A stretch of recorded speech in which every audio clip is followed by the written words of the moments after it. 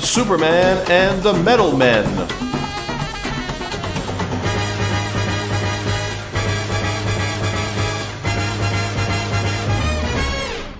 Welcome to FW Team Up, a proud member of the Fire and Water Podcast Network.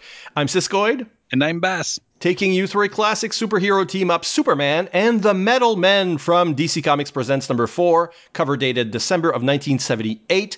And the Metal Men are sort of destined to team up with Superman several times over the next decade. How you been doing, Bass? Very good. I'm sounding well, don't you think? This is my new little home studio. I kind of want to see it. You need to invite me to your place. It's not as fancy as it sounds, but just a nice mic and a nice little thing, and I'm sounding good. Yeah, you sound great. You probably sound better than I do. I don't know how I sound until I listen to myself afterwards, but I'm pretty sure you're the better voice here. All right, so we preface, obviously, with reasons why we like the guest characters, and I'm asking you, what's so great about the Metal Men? You know what? I like them. Since the 60s, the Metal Men have been, a cool science-based, fun, family-type group. And I really enjoy that. I mean, we get heroics and we get to learn a little bit about chemistry. So, It's true. It was very educational in its way. I like heroes that transform to different shapes. You can create a lot of interesting visuals. It's like having Plastic Man 6 times, and each one has their own gimmick and metallic properties. So, yeah. Who's your favorite Metal Man? I think I'm partial to Mercury. Because he's the grouchy one. He has this long nose. He's funny looking. I like him. I think I like Tina. I like Platinum. They do the most with her, I feel.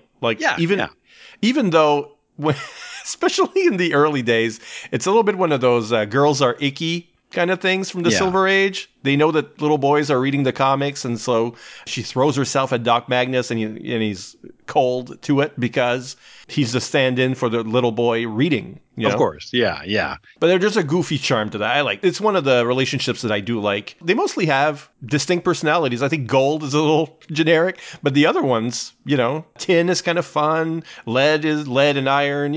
I like the way the personalities they're taken from the metals themselves. I mean, Gold a bit generic because he's a bit superficial. He's just good looking. He's pliable and he's worth a lot. I mean, he's Gold, but he's a bit superficial. He's the leader because it leads the economy. Yeah, exactly. Steel is this strong. Is iron. Iron, yes. Sorry. Steel is an alloy.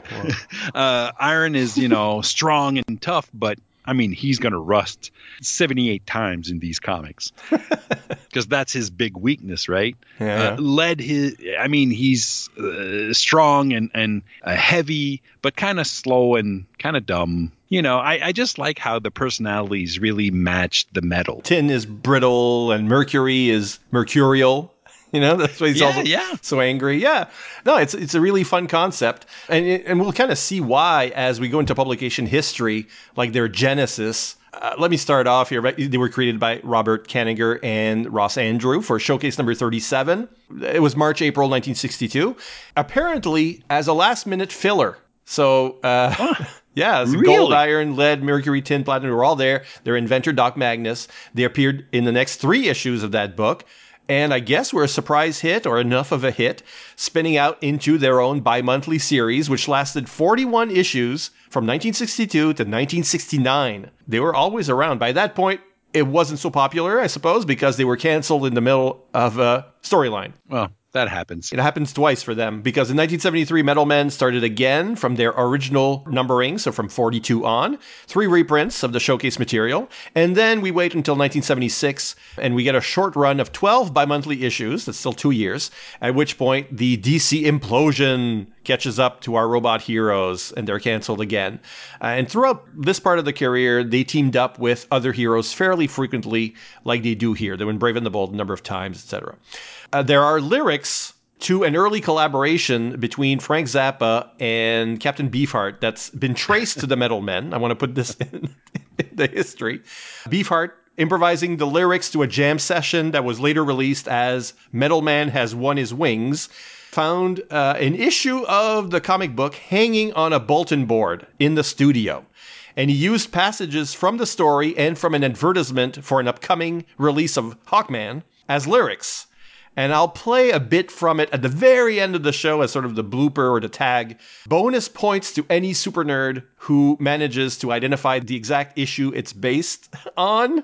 But it's kind of hard to hear because he's really just, it's like jazzy lyrics coming in within the jam. So, but if you can spot the lyrics, and I'll use the part that has the most lyrics, you can sort of tell it's from a comic. If you know which one, there's no prize except the pride in your work. Bragging rights, I guess. And another part of the history, which comes before 1990, after which I let Bas take over, due to the success of the Superman Aquaman hour of adventure in the 1960s, Filmation planned to produce pilots for multiple DC heroes, and one of the concept drawings featured the Metal Men. So those plans were canceled when CBS secured the animation rights to Batman in the wake of ABC's then current success with the Batman live-action television series. I know they'll show up much later, of course, in Brave and the Bold, but I let Bas get us there as we head into the 90s, Bas. Oh my. There's so much stuff, and it's sporadic. It's all over the place, because in 1993, the Metal Men's origin is retconned in a 4-issue miniseries.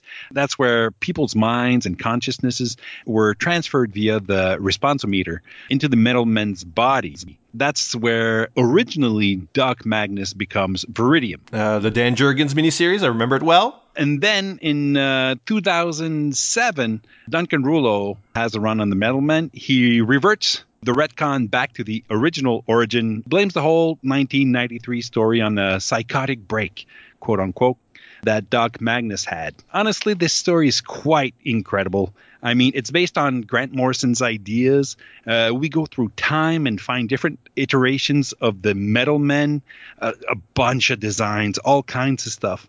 I am so getting this thing in paper for my bookshelf. I read it on my tablet, but this is going in my bookshelf for real. It has this big bad Nameless. So Nameless is a little something that the Metal Men fans know about. Yeah, because it was a character in the 60s that was a nameless robot. Nameless is going to be everywhere. She was like Tin's girlfriend in the original comics. But Nameless becomes a thing, but always a big baddie. For some odd reason. Right.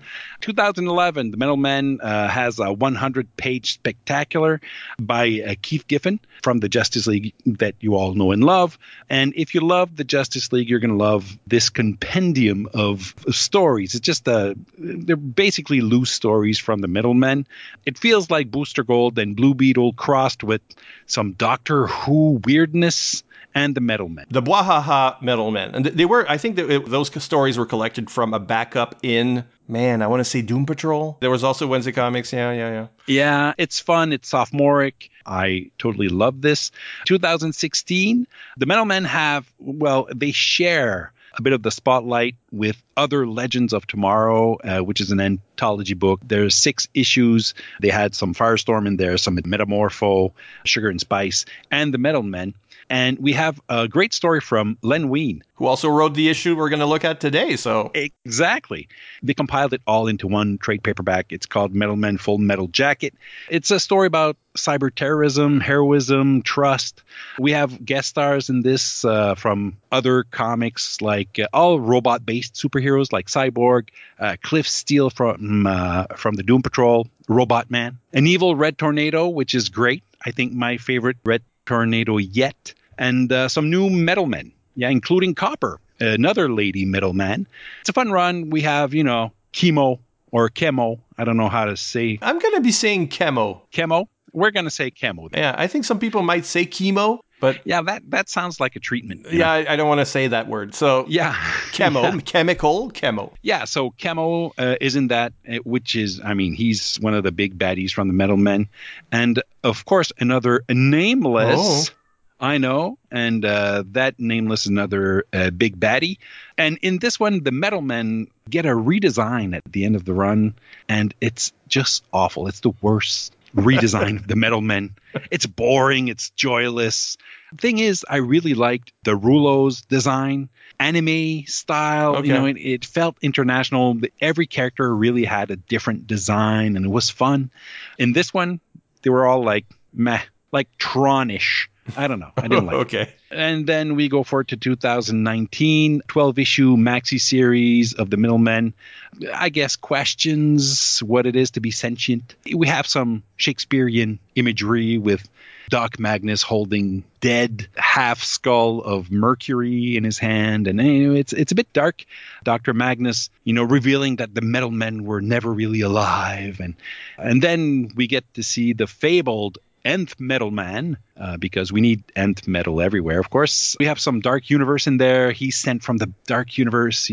We have a bit of Transformers Beast Wars in there. We have Beast Metal Men, like animals. It's a bit mixed up. It's quite a long read. It's a 12-issue maxi series that, in my opinion, could have been a 6-issue series. Yeah. I mean, there's a bit of Voltron in there because the Metal Men finally become Alloy, this combination of all the Metal Men from Kingdom Come. That's how they get to beat one of the evil Metal Men, Plutonium. Well, you did a lot of reading. Let's look at this story. It's called Sunstroke. It's written, like we said, by Len Wein, with art by Jose Luis Garcia Lopez. Praise be his name.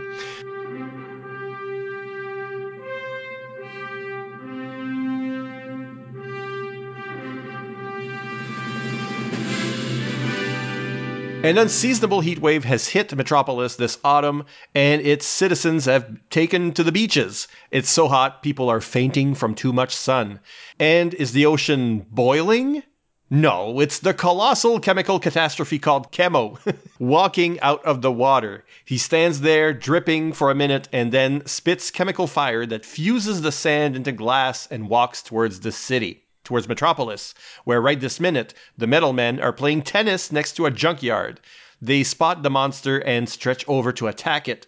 They don't make a dent. When Gold suggests Tin and Tina turn into a rain of metal flakes to smother Chemo, they find they can't and that something is wrong with their responsometers. Chemo leaves them buried in the melted frame of a building set for demolition. Iron turned into a protective canopy, so they dig themselves out and find that Chemo went underground, and they lost him. Meanwhile, video journalist Clark Kent is aboard an airplane test flight over the ocean when a gigantic water spout pops up. He feigns air sickness to change into Superman, and when he tries to use heat vision to evaporate the spout, he finds his own powers to be unreliable. A second spout pops up, so he opts for spinning at such a speed, he redirects one liquid tornado into the other and disrupts them both. Needing to find out what's happening to his powers, he heads over to Star Labs, where scientist Jeanette Clyburn is already examining the Metal Men. The robots are big fans of the Man of Steel and swamp him with love and attention while they wait for their results, which are connected to a powerful magnetic beam that's being shot from Earth into the heart of the sun, which has created intense sunspot activity and disrupted these heroes' powers. It also explains the unseasonal weather, so it's decided they must find the source of this electromagnetic beam. In an isolated observatory, the man behind the entire situation is Ira Quimby, better known as IQ. With his superior intellect and mental abilities, he brings Chemo to him to help finish his master plan. Because after shooting an energy beam with his magnetic cannon, patent pending, into the heart of the sun for the purpose of increasing the sun's powers and thus increasing his super sun-powered intellect, IQ now found an error in its calculations, and by shooting the energy beam with its magnetic cannon, patent pending, he disrupted the sun's eternal balance, and the sun was going to go nova. To fix his mistake, IQ needed Chemo, or should I say Chemo's incredible chemical structure, to create a new beam, a chemical energy beam, patent pending, into the sun to regulate and keep the sun from exploding. While the Metal Men and the Man of Steel are finding the source of the electromagnetic beam, Iron acting like a magnet and Mercury acting like a jerk, well, he doesn't seem to like Superman all that much, actually. They find the observatory and IQ pressing the button on the magnetic cannon, patent pending. The Chemo beam is heading towards the sun, 8 minutes away at light speed. Superman, with his real super sun-powered intellect, find a misplaced decimal point. Thank God, IQ shows his work in math, right? That's why we show our work. And while trying to correct his mistake, IQ's Chemo beam will ignite the sun and blow it up. Superman, showing his speed, rushes to catch up to the beam and intercepts the chemo beam and saves the entire solar system. Superman going at faster than speed of light here.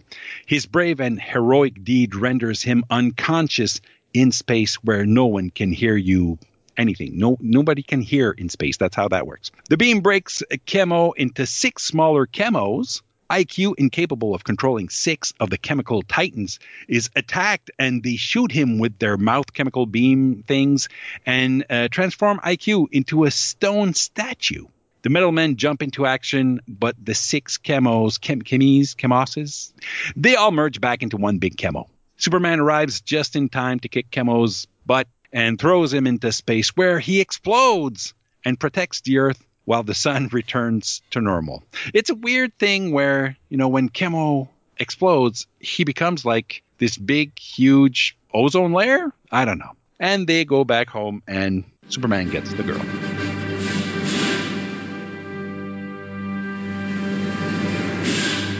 Well, I did miss a couple things there. Superman also operates on the dead. Oh, yeah. He operates on the dead Metal Men and tries to fix them, and then they all come back. The day is saved. It was a weird turn of events there. Yeah, I agree. We're going to talk about all of this and more, but we usually start by discussing the cover. Oh, yeah. The covers are always quite incredible. This one has this huge fight scene that we wished we had in the comic, because we never get to see this exact fight scene. The lines are incredible. Jose Luis Garcia Lopez, he's just incredible. He's just incredible. There's a tilt, so to make it more dynamic, and you got Chemo spitting chemicals at Superman, who is like front and center, and of course the colors really pop. They've got this like very dark background. Somebody has put almost a black coloring. I don't know what to call that, but it's like a black coloring over. There is the bridge there, but that's covered up so that the characters pop more. What I especially like is the personalities he gives to the Metal Men. Like Tin is freaking out very comically, as a cartoon character. Iron is pulling or pushing back the thumb because he's in the hand. And the other Metal Men are all stuck in the same hand, the other hand, and, struggling each in their own way. Or Tina's kind of being sexy. Mercury is splashing because he's liquid. And you got all the Metal Men right underneath Superman. They each get their shot. They're all about the same size, with Superman obviously the hero. It really works. I mean, there's a caption. If the Men of Steel or the Men of Metal fail to stop Chemo, none of us will be around to find out how this story ends. And that's actually true. This is a crisis. I mean, Justice League type stuff. No, definitely. And they're nowhere to be seen. There's a lot of people missing in this. I don't mean the Justice League. That's fine. We'll talk about the real missing element in a couple minutes. First, I want to talk a little bit about Chemo. He is the Metal Men villain. I mean, I guess it became Nameless later. Nameless became the Metal Men villain, apparently. But, it's Chemo in Action Comics number 590, when Post-Crisis Superman first teams up with the Metal Men as well. He's a great threat, and he appeared, I think 3-4 times in the original strips. Chemo is that threat that is obviously related to the Metal Men, but that can be a threat to Superman. It's like he's a giant. He's got those chemicals that could actually do kind of anything. We're not sure. So to me, this is a good matchup. Like if you're gonna have Superman team up with the Metal Men, it kind of has to be Chemo. Oh yeah, definitely. And Chemo also kind of represents that in the imagery of this. If Superman represents strength and hope and humanity, Chemo is this impending doom. We all know that everything's made of chemicals, it's all chemistry. But Chemo is this representation of that evil stuff, the stuff, it's pollution, it's bad, it's poison. He's a chemical spill inside a humanoid bottle. He seems overpowered, but he actually is exactly where Chemo should be, and I really like this matchup. We need like a Godzilla. We need like a Godzilla Chemo battle or something. Oh yeah.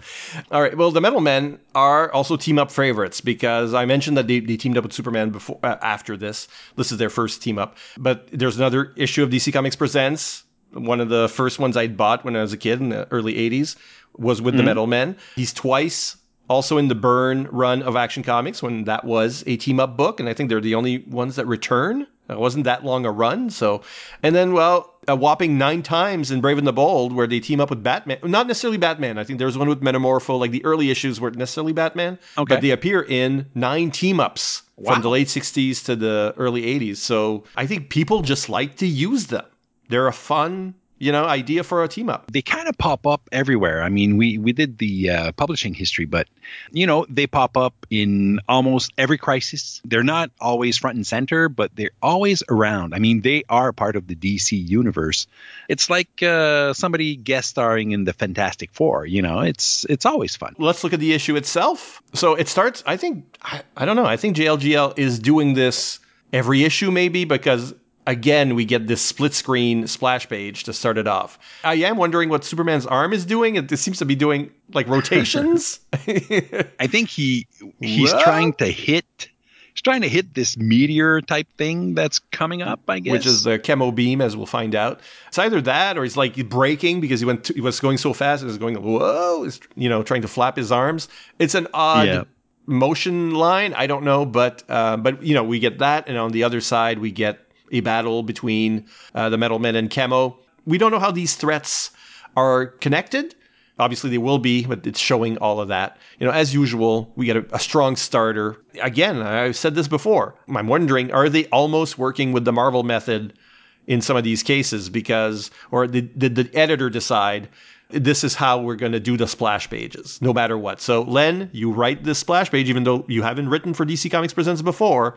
It's always been like a different writer. This is how we're going to do it because I want Garcia Lopez to do it this way. Maybe that's it. I think it's always like a strong opener. Definitely. This one, though, has a future reference in the story, because... Yeah, usually we have something where, one hero is in one place and the other hero is in another place. But this one is like a glimpse. It's a foreshadowing of what's coming. We don't know yet that that's the chemo beam. Yeah, it's the trailer. Yeah, exactly. It's the trailer. As chapter 1 begins, a Titan stalks the streets. It actually stalks the beach first. So we get one of these moments. We'll talk about it later as well. But we get one of these moments where JLGL puts a lot of people in the frame. We're just seeing normal citizens. There's all sorts of body types. They're all very expressive. He puts a lot of work in what would be like a crowd scene. Like, we don't know anyone. We don't care about anyone. But he makes it so it looks like a good cross-section of humanity. He did that in the issue where we talked about, on that street where Adam Strange appears. It's kind of like that. It's like, well, we're seeing the beach next to Metropolis, and there's a lot of activity. He puts a lot of work in just like these little moments where other artists might have just scribbled something where we don't really need to see the details, right? He's caring. He actually cares about this scene. We have a lady with curlers in her hair, That's right. And we have bikini and six-pack type people, but we have all types of peoples of, it's a very nice scene. Kids and all sorts. And there's one Clark Kent looking dude, but then when you look closer, he's got male pattern baldness. So it's not him. Yeah. But, as usual, he differentiates people. And a shout out to the colorist who was Glynis Wein, Len Wein's spouse. And she puts, different skin tones as well. So most people are white. Of course. That's the 60s. It's 1978. But 78? Oh, well, 70s. Okay, but there are some characters who do not have that skin color and don't necessarily need to have a different skin color. It's not like they have, like, there's a man there with an afro, so okay, you understand he's African American. But there's a woman in that first panel who is colored as the colored Indian people. I think that's the color tone that they used on Celsius in the Doom Patrol, for example. Yeah. She went out of her way to make sure there's a little more diversity in that crowd as well. So she's working in tandem with JLGL on that front. Some people were before their time. The comics don't like to show people who are overweight, or, everybody's got like this, are perfect physical specimens. And on the beach, you would imagine that would be quite a lot. But he's showing people who are overweight, and not all overweight the same way. There's a lot of representation. And it's not in a goofy way. It's not to make people laugh. They're just people in that situation, in that moment. Yep. Being a bigger guy, I really enjoy that. So Kemo, who is the biggest guy, Yeah. he walks across the beach. He spits at it for no reason. I guess he's making a road for himself. He doesn't want to sink in the sand. He makes a glass walkway, and he walks past the metal men. So here, okay, so the metal men live in Metropolis. This is not information I was privy to, but okay, maybe at this point, my big problem. And they live near or in a junkyard? I don't know. I couldn't check the comics of the era to know if there was something going on or not. But Doc Magnus is missing from this story. Yeah. He's not around. Now, later they say he's in Europe for something. Like there was a storyline when the storyline that got interrupted in the late 60s had him go rogue. Okay. But then when the series started over, which is still a couple years before this, he was back in the fold. So he came back. He's in their lives, but I guess maybe he's at a conference. This will become more important later. Like, why don't they go get Doc Magnus at this point? Because they're going to have problems with their responsometers. And at no point does anyone call Doc Magnus. Even though you've got right. Superman who can, at super speed, get Doc Magnus from anywhere on Earth. At the end when he operates on the metal men, it's like, dude, and he's not sure they're going to make it. Well, yeah. Maybe you needed Doc Magnus. Yeah, exactly. I mean, there's a lot of, I don't want to say plot holes, but, plot holes in this thing. But it's not supposed to be super airtight and smart. It's just supposed to be a fun romp, right? So there's a lot of suspension of disbelief. So they're playing tennis. It's gold and platinum. They're playing tennis. Tin is the net. Holding the posts are lead and iron. Mercury's the ball and complaining about it. So this is a traditional Metal Men moment where it's just whimsical and silly. And then Kemo shows up and they have to fight him, obviously. Hey, it's the weekend. Let's play tennis. At a tennis court? No. We'll do our own tennis court. They get beaten up by Kemo, it's not... and this is usual. The Metal Men are these characters who get melted down all the time. They get destroyed at the end of many stories, and then Doc Magnus has to put them back together. It happens a lot. And in this case, it's too early for them to be melted, but it's not going well. I want to address all the places. I mean, they say, first of all, the tennis match is supposed to be happening, according to a caption, in the heart of the city, but it's a junkyard. So, and the skyline is in the background. We're looking at a slum. It's not the heart of the city. But also, I want to address how many places are set for demolition in Metropolis? Because Gotham City is well known for having all these abandoned amusement parks and wax museums. The entertainment industry in Gotham had a big boom and then crashed, and it left all these places vacant for supervillains. In Metropolis, the trope is Superman always avoids destruction of property and potential deaths. So he's always bringing villains to buildings set for demolition. So you get your destruction, but there's never anyone in the buildings. And it was always set for demolition. Yeah. And so this corner of the city is as well. How much of Metropolis is always on the cusp? I mean, is Metropolis... It's a booming town. It's always going to be more high rises, more new places. It's always going to be clean because there's demolition for every building that's a little too old. Now, this building's been up here like 3 years. It's starting to show wear and tear. Basically, Metropolis is somebody playing Sim City and just destroying spaces and making room for stuff. And I mean, it's fine. I think Superman gets a cut on these demolitions, and probably sends it to an orphanage or something. Yeah, that's how he pays the rent. He brings down some buildings. The demolition crews are like, hey, Superman, thanks. And they give him a little something off the top. And journalism is just a sideline. It's just a sideline. Yeah, exactly. Speaking of journalism, this test flight, which also includes a stewardess, That's funny to me that she's on the plane. But evidently, you look at that plane, it looks like a Concorde type. It is. And the actual thing, the actual Concorde, had its first flight in 1969. So now we're in 1978. Oh. But it wasn't introduced to commercial flight until 1976. So that's just a couple of years before. And so it might be in the public consciousness. The last one was built in 1979. And they only ever built 20. Now, in 1978... Concorde was in the news because one aircraft crashed during a test flight. So they're still like making maybe new prototypes over Russia at that time. So I think this may have inspired this element of the story, because when if December is the cover date, then it actually came out in September. So it's probably being written around that time, or in April or May or something. Wow. Yeah, I think that this is that. Yeah. This is like a alternate reality of that test flight, maybe. Like, they don't name Concorde, obviously. You're not going to name it. Of course not. And in this case, the plane does not crash. There's water spouts and Superman does Superman-y things.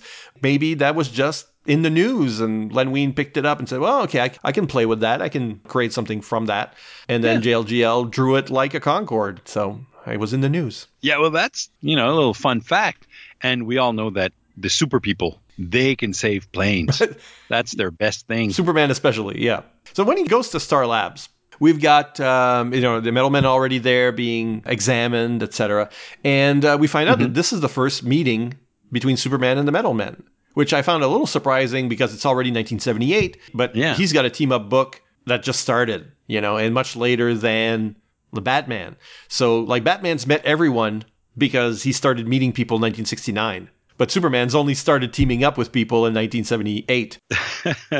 Well, Superman's a loner, And Batman always loved company. Yeah. But what's fun is that now all these writers have a chance to draw or write a lot of these first meetings. And we don't think about it, but it's like, they're going to mostly be first meetings unless it's a Justice League or whatever. Exactly. Yeah. And of course, it's not the Metal Men without funny bits of business. We saw the tennis. Tin here is being squeezed. There's hardly any room for him on the examination table because they're all five and lead is taking up so much space. And then when they talk to Superman, they're very fanish, except for Mercury, who thinks he's not so hot. But, Clyburn has to shout, she's got the results and she has to say, Superman, can you tear yourself away? Because they're making so much noise. And he's embarrassed. You can see he's got red cheeks. He's embarrassed over Tina's attentions. So all of these little comic bits of business are, I think, integral to the Metal Men's charm. You need that in a Metal Men story. Yeah, and Superman plays it so well also. I mean, he's the kind of character who, would be kind of embarrassed of Tina's little advances, and because Superman can be very serious and, the world is in danger. But even back then, he's a fun-loving guy. And again, all the expressions are right. It's Gold who gives him the handshake because, he's the buff one. He's the guy who is the Superman of the group. Iron is kind of cheering on. Tin is very, I don't know, he's got sweat coming out of his head. I mean, he's shy. He's the shy and also one. Lead is kind of shy. He's like, has his hands behind his back.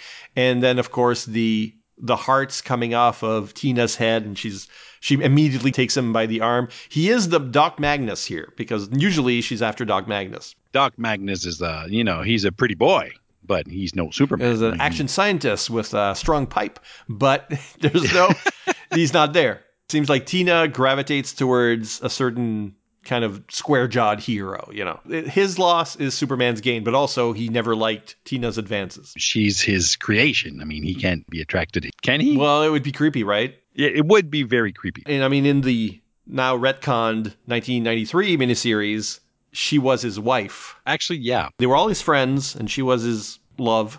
And they were all killed or, almost dying. And he put them inside the responsometers and then made, that's the origin of why he made robots in the first place. And then they're acting like his friends, but they're not really his friends. They just have that personality molded onto them. I've saved something of my wife, but it's also not her, so he's not reciprocating. That was the story in the 1993 miniseries. I mean, some people probably liked it. A lot of people didn't. And that's why it ended up being retconned eventually. Yeah, being just a fever dream, basically. The worst case. One character we haven't talked about at all is IQ. Yeah, I never even knew IQ existed. I mean, he's in the Who's Who. That's how I knew him in the first place. Yeah, I'm not a big fan of Hawkman. Well, old Hawkman. I've been reading up a bit, and, I'm warming up to Hawkman.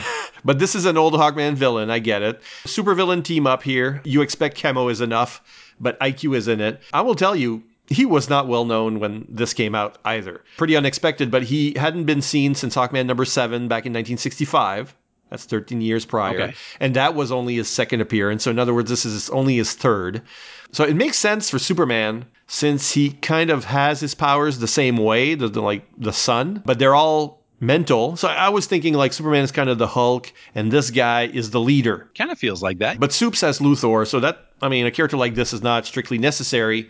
Having him here creates the whole jeopardy with the sun. Obviously, that's, you know, that only works that way. Yeah. Well, he creates this jeopardy with the sun, but I think the big thing is he called Chemo because he's just trying to fix his, yes, he's the villain. But he's trying to fix his mistake, yeah. He's not the kind of supervillain that wants to, you know, destroy the world. He just wants to, you know, be smart, and he's trying to fix the mistake. So he doesn't care if he, you know, hurts people along the way. He just wants this thing done, and he's a bit careless. And bringing Chemo all the way to his, because he kind of summoned, I guess. Chemo. That's the immediate threat, and then, you know, having the sun explode is the other one. Yeah. Chemo is almost accidental because he needs Chemo to shoot him into the sun, you know. Yeah, exactly. I like on page 15 when he realizes his mistake, the face bomb. That's a great bit. And then, you know, you're underground somewhere, giant lab, high ceilings, Chemo sitting like on a giant chair. I mean, the visuals are pretty cool. They are. But he also needs to control Chemo, you know, actively, because otherwise Chemo is going to try to destroy him. He's not really under control. IQ is a big loser, you know? It's like he made this big mistake. Yeah. Well. He's got Chemo, but he can't really control him much. He gets in his own way. He thinks he's smarter than he actually is, as proven several times. Well, yeah. He's probably one of the dumbest smart villains. Yeah. I mean, the calculator's probably looking at IQ going, oh. Okay, so they find him using a giant magnet, which is iron. That's fun. I mean, I want to see these things when I see the Metal Men. It's an electromagnetic beam, so you should be able to find it. Although, truth be told, can't Superman use supervision to kind of see the beam? Oh, well. Then you got to leave something to do to the guest stars. Yeah. I think one of my favorite bits is actually Superman walking in and seeing that there's, again, a mistake in the math. Yeah. And on the expression, you idiot. Didn't you bother to triple check these figures? And he erases it with his hands. It's a blackboard. He erases it with his hands. And then he writes the real answer. And I mean, he's pissed. And this is like he came in too late to stop Chemo from being shot. So he has this conversation and then he has to catch up with a beam of energy that's going at light speed. I actually did the math there. And he talked for about, I'm going to say about, because I'm not really sure, I mean, how quickly he was talking. But it's about 35 seconds for that whole dialogue. The beam is going at the speed of light. Speed of light is quite quick. And speed of light for 35 seconds, that's 10.5 million kilometers. If you're doing things in miles, you do the math. But that's far. So 35 seconds at light speed, Superman went incredible speeds to catch up to that beam. And to beat it to the sun, yeah. That's Wally West speed. It's about 8 minutes to the sun, right? Yeah. So he's lost 35 seconds, and then so he has to make up that time and still beat the beam. He just makes it. And then he takes it, and he's passed out for a while where he's in space near the sun, not breathing. This is the Superman, the pre-crisis Superman. The power levels are there for this to happen, but it's kind of dodgy. It is, but he knows the fate of the world is in the balance. So, I mean, he's pushing it. The blast from the Chemo beam is the big splash. It's the big panel on the page. But the three little panels, these three little square panels are so dramatic. We only see like a straight line and another little straight line just trying to catch up, and Superman going so fast that he's, completely blurred and blue. He goes faster than he ever went to take a bullet. Superman's awesome. And that beam just returns back to Earth. So Chemo is recreated. However this happened, of course, like a chemical beam is not necessarily a thing either. It's comic book science. Yeah, and he's back, and he's in 6 different bodies because, of course, there are 6 Metal Men who have to fight him. So they get a chance to fight him. Each Metal Man can fight one body. which is about the same size as they are. So that's a visual that we haven't seen before. They're always going up against a giant together, but here they each have to do their own little thing and show their own little power, one after the other. I'm kind of surprised that Mercury, at no point, even in this, mentions that Mercury is the only metal that's liquid at room temperature, because he always says that in the old issues. He's always going on about that. There's not an issue that goes by where he doesn't remind us of this. At this point, I wonder, was there another metal that they found that could kind of do that? So, let's not say that because it's uneducational. This is a big fight, and at the same time, IQ is out of it. He's been turned into, they say, stone. Stone. So I don't know what chemical turns a person into stone, but a calcification has occurred anyways. I mean, I don't know how Chemo's powers work, but these 6 little Chemos we learn are as powerful as the big one. So we have 6 times the power, or the chemical power. So yeah, the Metal Men, they do not get to beat the small Chemos. No, because it seems to be going well, but then as soon as they start spitting, they melt everyone. And they're actually, they're very melty, and they seem dead. They're going to go into intensive care. Yeah. Chemo returns to a combined state and becomes a giant again.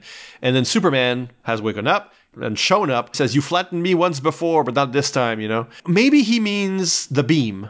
Yeah, okay. I will take it as he meant, like, you flattened me once when you were a beam, but this time I'm prepared for you. But because I don't know that there has been a Chemo Superman fight before this point. So it kind of felt weird to me that he was saying, you flattened me before, but I think he meant like 2 pages ago. Yeah. Okay, I'll accept that. I just love that Superman comes in and calls him Shorty.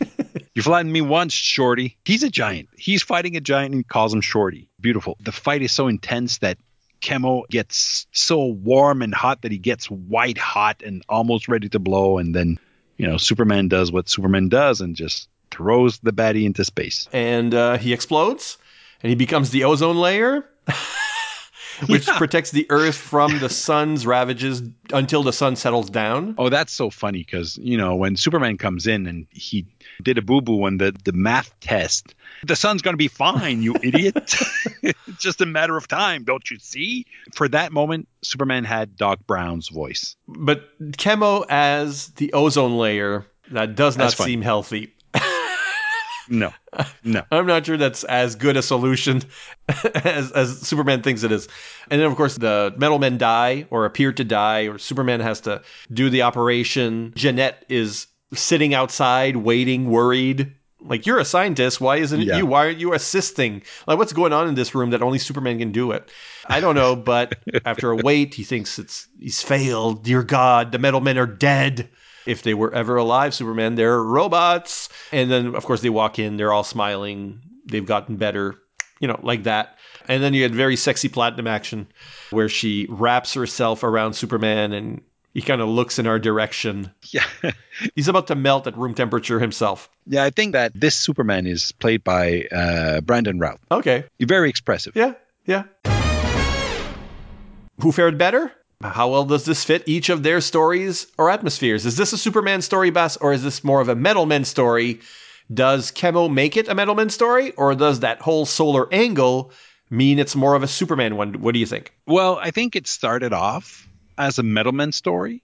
The whole Superman in the plane thing was kind of a weird, just to let us know that he has like problems with his heat vision. Then he goes to Star Labs. I mean, he makes a doctor's appointment. That's basically what happens to Superman. So at the beginning, everything is Metal Men. Then Superman goes to the doctor and it becomes a Superman story.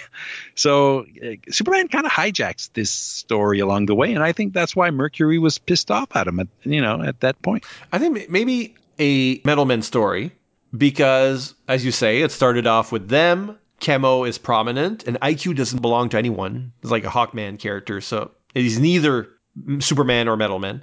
Yeah. But the way that Superman is used, where he acts as if he's Doc Magnus, the way Platinum acts with him, he operates on the... He's just Doc Magnus with superpowers. In other words, this would be a Metal Men story, and they just like swapped out the male lead. I think you're right. All right. I think this is a Metal Men story all the way through. I'll take the win. Yes. Cool moves. What is Superman's coolest move? My God, Superman catching up to the beam, to the Chemo beam, 35-second head start. I mean, 10.5 million kilometers ahead of him, he races and intercepts. I mean, that's very cool. I think it's the math moment. Your math is wrong. You idiot. Yeah, okay. I mean, it's also exploding Chemo in orbit, and yeah, sure. But but the math moment is the one I wasn't expecting. What about the Metal Men's? I mean, I know they're never gonna beat Chemo that way, but I love it when the Metal Men just go all hammers and pickaxes. Just love these big fight scenes with all the Metal Men all over the place. So I think they're just cool. And when they pickaxe and hammer, that's when I like them the most. Okay, and that happens a number of times. I think I'm going to say the giant magnet to track IQ. I mean, that's an important bit of the story. Cool. It's a cool visual. It's team up with Superman. What about dumb or weird moves? What do you think for Superman? Well, the super doctor engineer Superman operating on the Metal Men, not knowing anything about him. He probably doesn't know what makes him tick. But he is super smart, and I guess he could figure it out. But, he's a super scientist pre-crisis, but there's also, why don't you go get Doc Magnus? You're so fast. We know you're fast. You can get Doc Magnus and come back before they die, So, yeah, I agree. That's the weird moment. What about the Metal Men's? I just don't get how they couldn't overcome 6 small chemos. They're small chemos. I don't get it. Just all of a sudden, they start spitting, and they all fail at beating them. That was just dumb. They always work together, usually, and now they weren't working together. That was just dumb. I will say the weird move is the tennis. I think Mercury would be a very wet and gooey ball. Remember, there's a heat wave. That's very true. That is very true. So, I don't know. I think it would be like a wet spot with a responsometer sticking out of it. This is what Mercury would be in the story. I don't think he makes a good tennis ball at all. I was like Mercury isn't rubbery. It doesn't bounce. I don't know. No, it's very liquid. Yeah, there's no Metal Man I would use as a tennis ball. The Metal Men can go get a ball somewhere. Couldn't you? Yeah. Maybe they just wanted to hit Mercury. Maybe it was a attitude adjustment. They're like, hey, Mercury, get a better attitude, and ba-dum, there you go. Finally, we talk about the Friendly Farewell, which is a team-up tradition. How does this one rate? They survived the operation.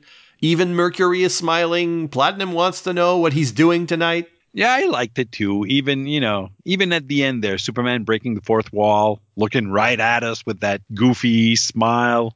I liked it. It was a fun goodbye for a fun comic book. Definitely. So we'll take a break for a couple of promos, and then we'll be back with our special features. Justice League International, Bwahaha Podcast, a monthly show chronicling the adventures of the JLI era by Keith Giffen and J.M. DeMatteis.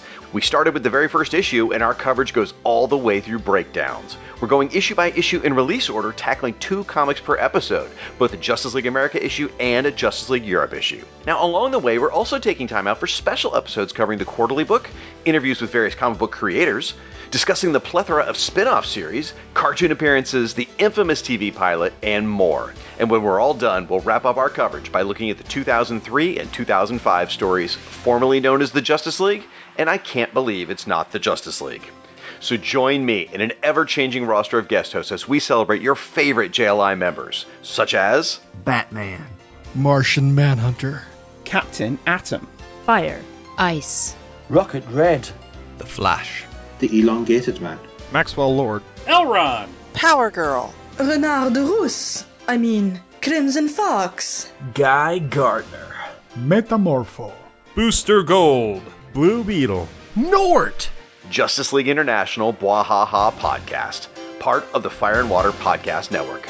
Want to make something of it?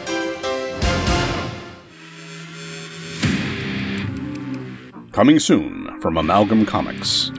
They were gods to the Greeks and Romans, eternal beings of immense power and influence, and then they vanished from the face of the earth. Now they're back, after a long trek through the stars. Mercury, Eros, Athena, and the rest. And what they want is nothing short of turning our world into a paradise. One man stands in their way.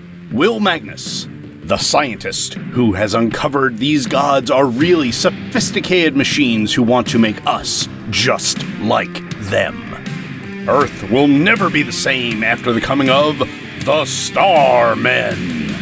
Will Magnus tries to outfox them every week this month in Amalgam Comics' newest crossover event to stop all crossover events.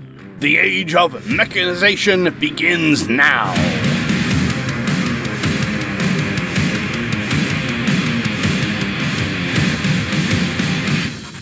We are back, and we're talking about the bonus Team Up.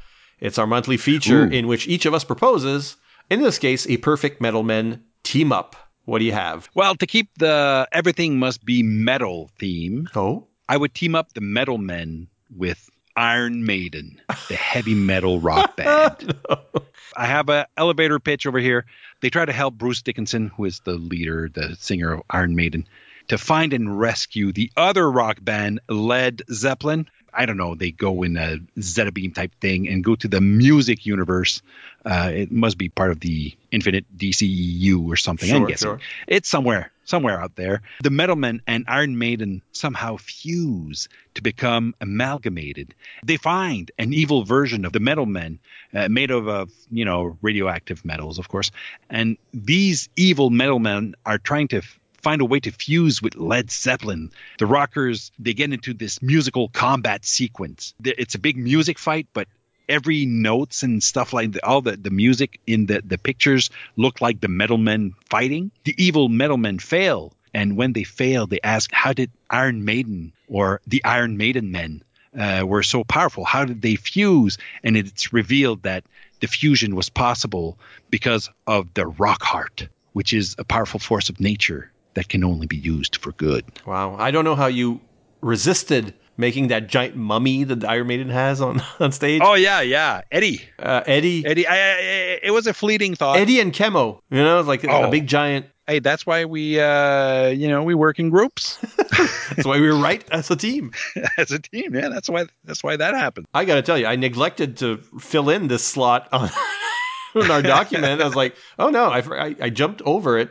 I kind of knew early on from the, we were doing the synopsis, and I was going, wait a minute, what's my bonus team up? But I think you said something earlier that kind of resonated with me, because there are classic Silver Age characters born in the early 60s. They stretch. One of them is strong. There's one girl in the group. Do you know where I'm going with this? I think so. The Fantastic Four. So what about a DC Marvel crossover? It's the Metal Men and the Fantastic Four. Doc Magnus is just another Reed Richards. Yeah. He goes to consult. Dr. Doom gets in on it, who looks like he's made of metal, but it's an armor. You could do a fun, whimsical FF Metal Men, FFMM story out of this, Yeah. Absolutely, because you could have this big, Fantastic Four Metal Men fight because the Fantastic Four think that they were created by Dr. Doom, And with all the Marvel, superhero beatdowns, they just go, oh, we're both heroes.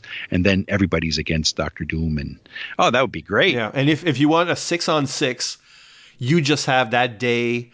Herbie the robot and She-Hulk are there, like Herbie is a robot already. He's kind of like he's the tin, maybe, and She-Hulk can be the iron. Thing is the lead. Oh, yeah. Gold is, Doc Magnus is Reed Richards, but I guess Gold is also Reed Richards, tensile, kind of stringy kind of character. And then you got Mercury, who is the jerk, so Human Torch. Yeah. One who melts and one who burns, Oh, and this could be a great, science-y type thing where iron and lead could be transform themselves into boxing gloves for the thing. Oh, nice. And, you could have Human Torch heating up someone, till they, I mean, there's a lot of possibilities here. And of course, Sue might be jealous of, especially if we're doing a 60s kind of vibe. Sue would be jealous of Platinum because she would give her attentions to Reed. It'd be fun. All right, what's next? Each time we have a different segment based on, what series we're looking at with Bass and DC Comics Presents. We call it Whatever Happened To. And this time we ask, whatever happened to the girl who fainted on page 2? Oh, my. That poor little thing. She's a looker. She's certainly a looker. And that's exactly why I think that she has a dormant metagene. And she wakes up with power of heat. She's now like a solar-powered superhuman. Of course, I'm taking my cue from IQ here. She and her boyfriend, they play around with the powers. She can emit light, the full spectrum, including infrared. These are of course, heat beams. And, ultraviolet spectrum. Also, she goes to that, and these are basically UV lasers. So she becomes a crime fighter called Heatstroke, and the boyfriend becomes her reflective shield-wielding sidekick, Sunscreen. Sunscreen! Because there is a heat stroke in the Masters of Disaster, but Sunscreen, that's a new one. I like it. Well, I mean, he has these two shields that are very reflective, so he can, bounce the heat waves and the heat things and the lasers from her girlfriend. He'd be a great sidekick. Like in my version, it's more mundane. She wakes up on the next page, and we see it. She wakes up to see Chemo coming out. They're both freaking out there in the foreground as he carries her away from the monster. The day at the beach is ruined because the beach has a glass path in it. So that glass path is cool for a bit. So she lies on it, recovers from the heat stroke. And then some of the kids have the idea of sliding along it on their beach blankets. And she takes part. So the beach day is saved after all. Oh. Hell of a sunburn, though. And she spends the next couple of weeks peeling off skin, which really hurts her modeling career. Oh, poor thing. And then she realizes she has the power. So, both stories can be true. Oh, yeah. Yeah. But now she slides on glass all the time. Yeah, like a Silver Surfer or a nice man. Okay, now it's time for listener feedback from our previous episode Together, in which we covered DC Comics Presents number 3, starring Superman and Adam Strange. Let me start with Ido Bosnar. He says, like I said before, I just love these early issues of DCCP. As in issues 1 and 2, the story here is again rather bonkers in a Silver Age kind of way, but it's still fun as hell. Of course, the lovely art by Garcia Lopez, praise be his name, certainly does much to smooth over any shortcomings in the script. Since you guys noted the odd look of this issue's villain, ever since I was a kid, I thought he should have squared off against the Golden Age Jay Garrick Flash, just because they have such similar headwear. By the way, there may not yet be a Tom and Harry who have been Robin, but so far we have had a Todd, Dick, and Carrie. Good one.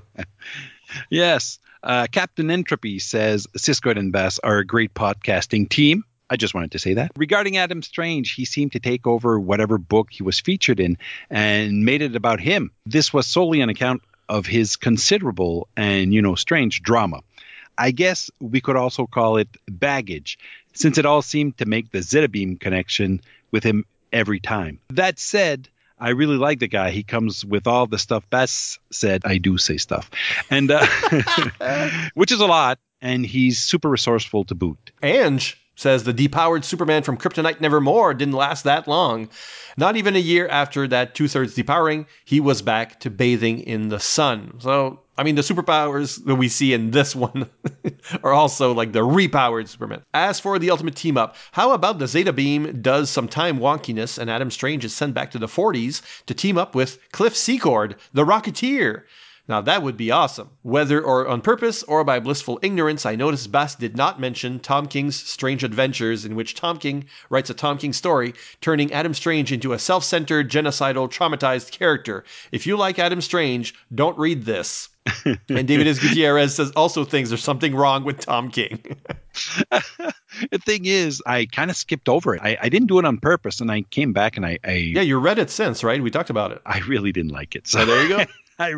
Bucky749 says, a great show. I remember reading this story in a reprint, and it's still the only Adam Strange story I've ever read. So yeah, that's funny. Chris Franklin says, fun discussion. I have to admit, I think I like the concept of Adam Strange better than most of his stories post-Silver Age. That Mark Waid early JLA issue was one of the exceptions. Everyone seems to want to drag shiny Silver Age Adam through the mud. These writers really need therapy, or if you want to express yourself through comics in a dark way that doesn't reflect the intention of the original creators, invent your own John Carter-like archetype and muck him up all you want. I did catch that last image of Clark winking at the camera, a la George Reeves and hundreds of other comics panels before it. It was lifted by our beloved pal Zoom Yukinori for his Zooms Who entry on this version of Superman. There's a Superman entry. That's the exact panel he used. It was controversially left out of the original Who's Who. So, yeah. Wow. Yeah, but the stretchy cape. Nobody wants to acknowledge that.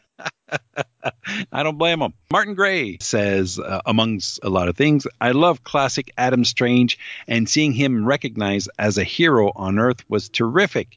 The villain is a classic moustache twirler, and the plot was convoluted Bronze Age brilliance. Win. Tim Price says, wait, did you guys talk about Adam Strange's role in Invasion on this episode? You must have, right? I'm very forgetful, so I could have heard you but not remembered. I only care because it lets me relive your delightful Invasion podcast briefly. Well, good, Tim. I was afraid there for a second you were being very passive-aggressive.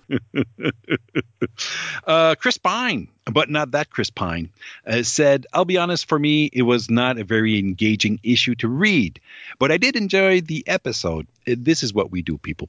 And the criticism on the science of the comic books, especially this one. And I appreciate the Adam Strange walkthrough because to me, he's always been just that guy with the weirdly named rays and the helmet. He looks like he was from the 50s. He was. He was. He was. He was from the 50s. Well, that's the end of the mailbag. That's the bottom of the bag. Whew. So thanks for teaming up with me, Bas. Oh, my pleasure. Let me reveal that the next time we speak, we'll be covering DC Comics Presents number 5, Superman and Aquaman. Woo! I have a feeling it's been covered on the network before, but not by us. We're going to have fun with it. I love Aquaman. Always did. I can't wait to do this. All right. A reminder that we do have a Patreon, so if you like this content, want more like it, please think about making a monthly or a one-time donation, the amount of which will allow you to unlock rewards. Check it out at patreon.com/FWPodcasts. This month, we are proud to team up with our sponsor, Alan W. Wright, the Bold Outlaw. We also enjoy reading your thoughts, and the best place for that is fireandwaterpodcast.com, where there's also an image gallery, so lots of nice art from this issue will be on there. You can also visit the Fire and Water Podcast Network Facebook page or find us on Twitter at FW Podcasts. We'll read your comments on this issue when Bas is back with us. But next month, the cycle begins anew, and I'll be here with Shag as we continue his coverage of Marvel Team Up with issue number 143. And on that, see you next time for another amazing superhero team up, because after all, justice is a team effort.